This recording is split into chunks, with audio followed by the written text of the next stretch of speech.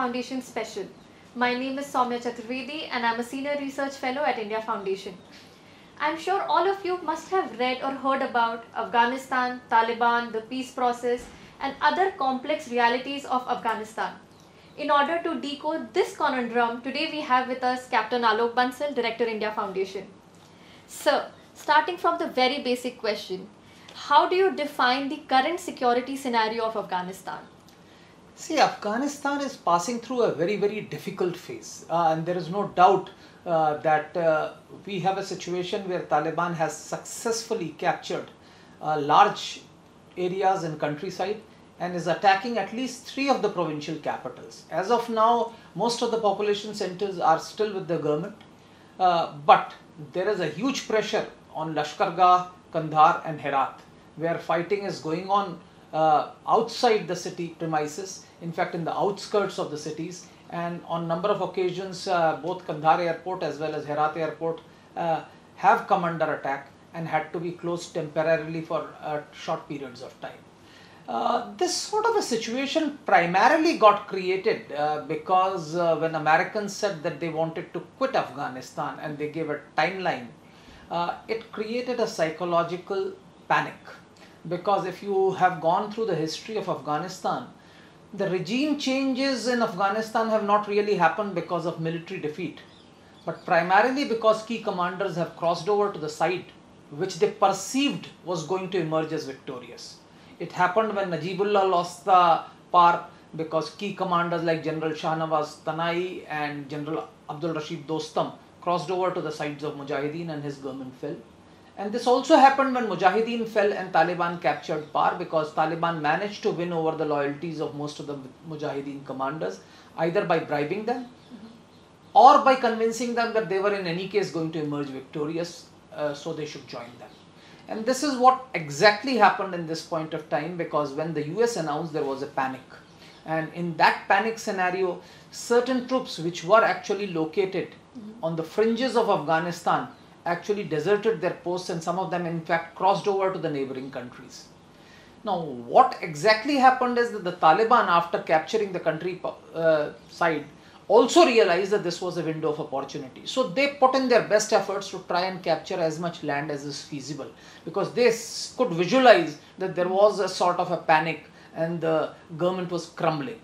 And one of the first things what they did was that they tried to capture as many border posts as were possible. So you find that Taliban managed to capture Afghanistan's border post with Iran, with Uzbekistan, Turkmenistan, and they covered almost all, barring 2 major posts with one is Zaman and one is Torkham.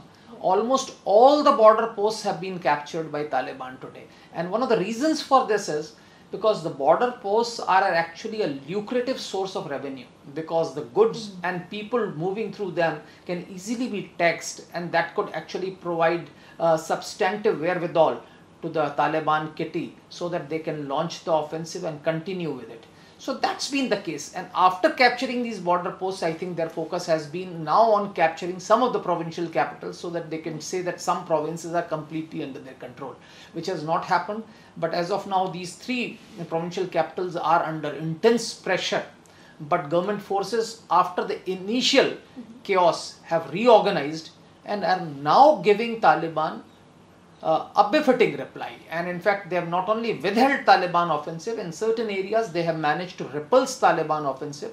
And I am quite confident that security forces can hold on their own, provided Afghan government has provided the economic wherewithal to sustain this sort of a force and provide for them. Right. So you spoke about the US withdrawal. Some days back we also saw the foreign minister of China meeting Mullah Baradar. So how do you see, or how do you envision all of these events playing out in the neighborhood of Afghanistan? How will it affect the geopolitical realities of the neighborhood and of the global order in large? See, we need to understand that contrary to what the West believes, Taliban is an ideologically committed output. And irrespective of what they promised in Doha to Ambassador Zalmay Khalilzad, they are not going to abide by it. And whatever we have seen in last month and a half, clearly indicates what Taliban's thinking is. The way they have treated people in the areas occupied by them very clearly says that they are not going to abide by even a singular promise that they made to Ambassador Zalmay Khalilzad or to the US or to the international community. Having said that, we also need to understand what is the relationship between Al-Qaeda and Taliban. The US emphasis has been that Taliban have agreed to dissociate themselves from Al-Qaeda. What many people do not realize is that there are certain theological requirements of jihad. And Al-Qaeda's theological requirements of jihad only get met if they are one with Taliban. In fact, more significantly, we need to understand that all through its existence, Al-Qaeda have always talked of waging a jihad under Amirul Muminin, that is the leader of the righteous, who was earlier Mullah Omar and is now Mullah Akhundzada.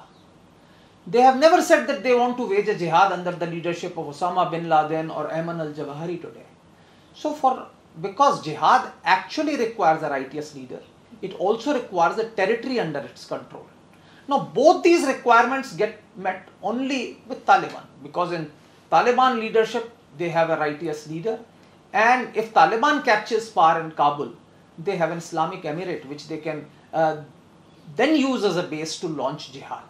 So the moment Kabul falls to Taliban, you will see that this jihad being exported globally, initially to the regional countries and then to the globe. Now China is hoping that by probably hosting Taliban leadership, they could probably make peace with them, because they visualize that there could be problems.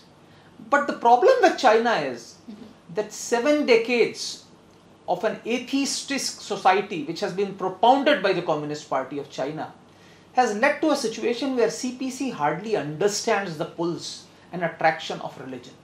And consequently, their ability to counter religious movements have been actually fairly bad. If you actually see, their reaction to all religious movements have been fairly knee-jerk, whether it be Falun Gong or Islamists in Xinjiang or even Christian organizations in different parts of country. And now they have been led to believe by Pakistan that by hosting Taliban they can probably come to peace. To my mind, an organization like Taliban, which is driven by a fierce jihadi ideology, is bound to support Islamic militants from different parts of China. So any Islamic organization which is fighting China, be it in Xinjiang or in rest of China, will inevitably get the support of Taliban, and this will pit China against Taliban at a future course of time.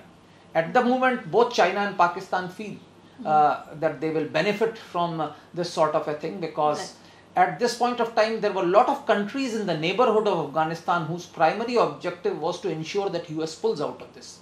Countries like Iran, Russia, China, their primary objective at this point of time was to ensure that the US pulls out. But having achieved that objective, and once Taliban captures power in Afghanistan, it's going to be a different ball game, because Taliban, its orientation, its ideology is going to pose a problem to all these countries. And that brings me eventually to India, which is going to be severely affected by this capture of power in Taliban. A lot of people in India, we have a lot of analysts who believe we can talk to Taliban, we must reach out to Taliban. Sir, sorry to cut you in between. We'll come to India a little later. So taking cue from what you just spoke, how do you think Taliban coming to power will affect the minority? You spoke about the ideological front, but how will it affect the minorities in Afghanistan? See, we have seen how Taliban have dealt with minorities. And here I am not talking only of religious minorities. Taliban will deal with any minority which does not view or which does not conform to their narrow sectarian worldview. So it is not only Hindus, Christians in any case are hardly there, but Hindus and Sikhs, who are a religious minority in Afghanistan, will be treated harshly. Earlier also they were forced to wear yellow clothes and distinctively identify themselves that they were minorities. But even more significantly, the Shias, the Ismailis, or even within the Sunni Brotherhood, the people who do not conform to the narrow Wahhabi or Deobandi outlook which Taliban propounds are going to be affected. There have been cases where people believing in certain Sufi ideologies which do not conform to Taliban's narrow worldview were targeted, and this would happen. So anyone who does not conform to this ideology will be targeted, be it religious minorities, be it ethnic minorities, be it women, be it children, or be it people with alternative worldview like LGBT communities or people who do not conform to puritanical extremist ideology of Taliban. Right. So, you spoke about India, and I wanted to come to you for that. There's a spectrum, like you said. There are experts, political pundits who say that Taliban should be entertained. India should get into a dialogue with them because eventually they will come to power in Afghanistan, and Afghanistan is an important neighborhood for India. On the other hand, we have experts who say that Taliban, being a terrorist organization, should not be entertained at all. So where do you place yourself in this spectrum, one? And second, most importantly, how do you think either of these decisions will play out in India? What is the repercussion that India faces if it actually entertains Taliban or engages with them? And what happens if they choose not to? See, firstly, there are a lot of people who talk of engaging with Taliban. Firstly, these people don't understand theology.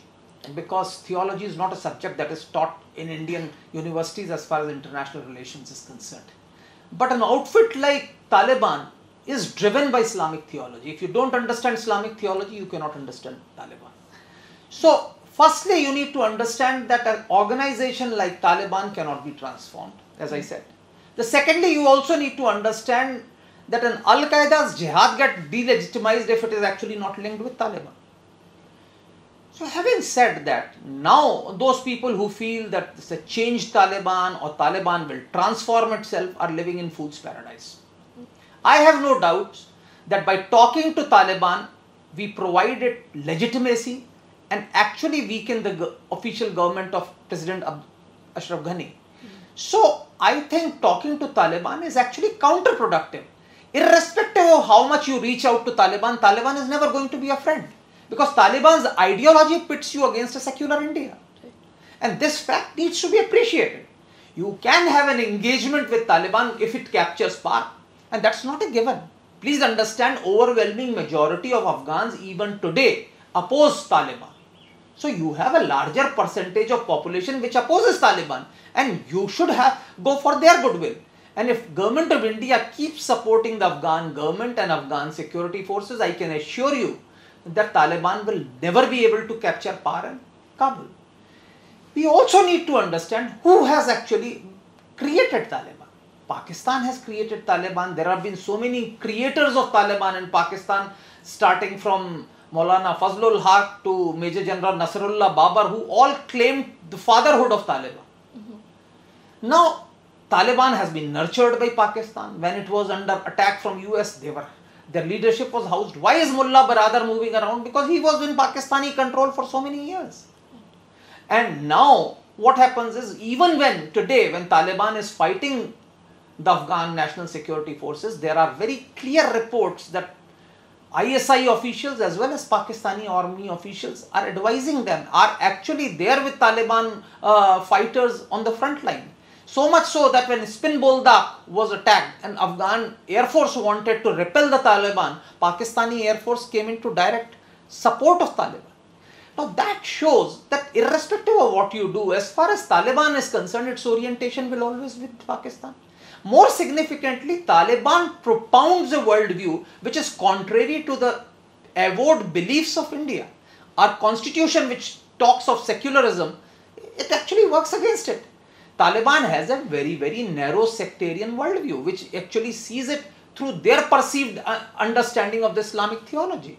Now, so how can Taliban's capturing of power in Afghanistan help us? Please understand, if Afghanistan falls to Taliban, it would export its Islamic ideology across the frontiers. And one of the areas where it will be exported to is India. We also need to understand that the foot soldiers of Taliban who are today fighting the Afghan National Security Force are not going to start plowing the land just because Taliban captures power in Kabul. They would only relocate themselves to another battlefield. And now one of the arena where they are likely to come is actually Kashmir and India. So we have to fight the Taliban inevitably, and this fact must be understood. Now it is left to the people whether they want to fight the Taliban in Kabul or they want to fight the Taliban at Wagah or in Kashmir. So this decision the people of this country and the government have to take, and to my mind it makes far more sense to fight the Taliban in Kabul than to fight them in India's frontiers or inside India. So just one last question. This might invoke some kind of an academic discussion as well. Some scholars in the West propound that one way of ending terrorism is by political accommodation, how the IRA in Ireland was accommodated.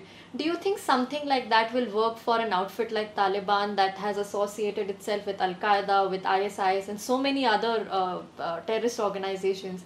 Do you think terrorism can really end by political accommodation? See, Western analysts, especially American analysts, actually try to analyze international relations through the prism of IR theories which have been manufactured by various academics. We need to be very categorical. For a long time, a lot of people felt that terrorism is because of deprivation, marginalization of the Muslim youth. The fact of the matter is that none of the 9/11 perpetrators were from poor families.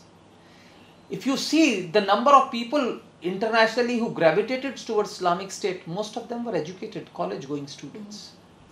So it is not deprivation or something. And accommodation, political accommodation of which sort? Taliban's avowed objective is Islamic Emirate. Now how do you have an accommodation with that sort of an entity? It would push all the other entities out and wants to establish an absolute rule. You have a very clearest example of Czechoslovakia after Second World War. When they tried to accommodate the communists in the power structure, the communists pushed all other actors outside and established a totalitarian regime. Now, if you want to accommodate Taliban, the Taliban's accommodation can only be at to establishment of an Islamic Emirate, where women, children, religious minorities or sectarian minorities have no role. Now, do we want that sort of an Afghanistan? Do we want that peace of the graveyard? That peace which gives you some temporary reprieve but creates a futuristic chaos? Because as I said, the ultimate objective of Taliban and Al-Qaeda is establishment of global Islamic Emirate. That is the overall final objective of them. They do not believe, in any case Islamic Ummah does not believe in geographical frontiers. So the geographical frontiers of Afghanistan, Pakistan, India, Iran or any other country are immaterial as far as they are concerned ideologically. And this fact must be appreciated. So irrespective of what Taliban might say, their aims and objectives are not going to remain confined to the geographical frontiers of Afghanistan, and this fact must be understood by the global community at the earliest. Thank you so much, sir. With that, we come to the end of this conversation. Thank you so much for your time and your valuable insights. I'm sure the viewers and listeners would have a lot to learn away and take away from this conversation. Your feedback is really important to us. Please do write in the comment section what do you think about this dialogue and what are the other topics you would want us to cover. Do like and share these video channels and the podcasts. More so, you can always follow India Foundation on our other social media handles to keep updated on our other activities and publications. Thank you for tuning in. Thank you.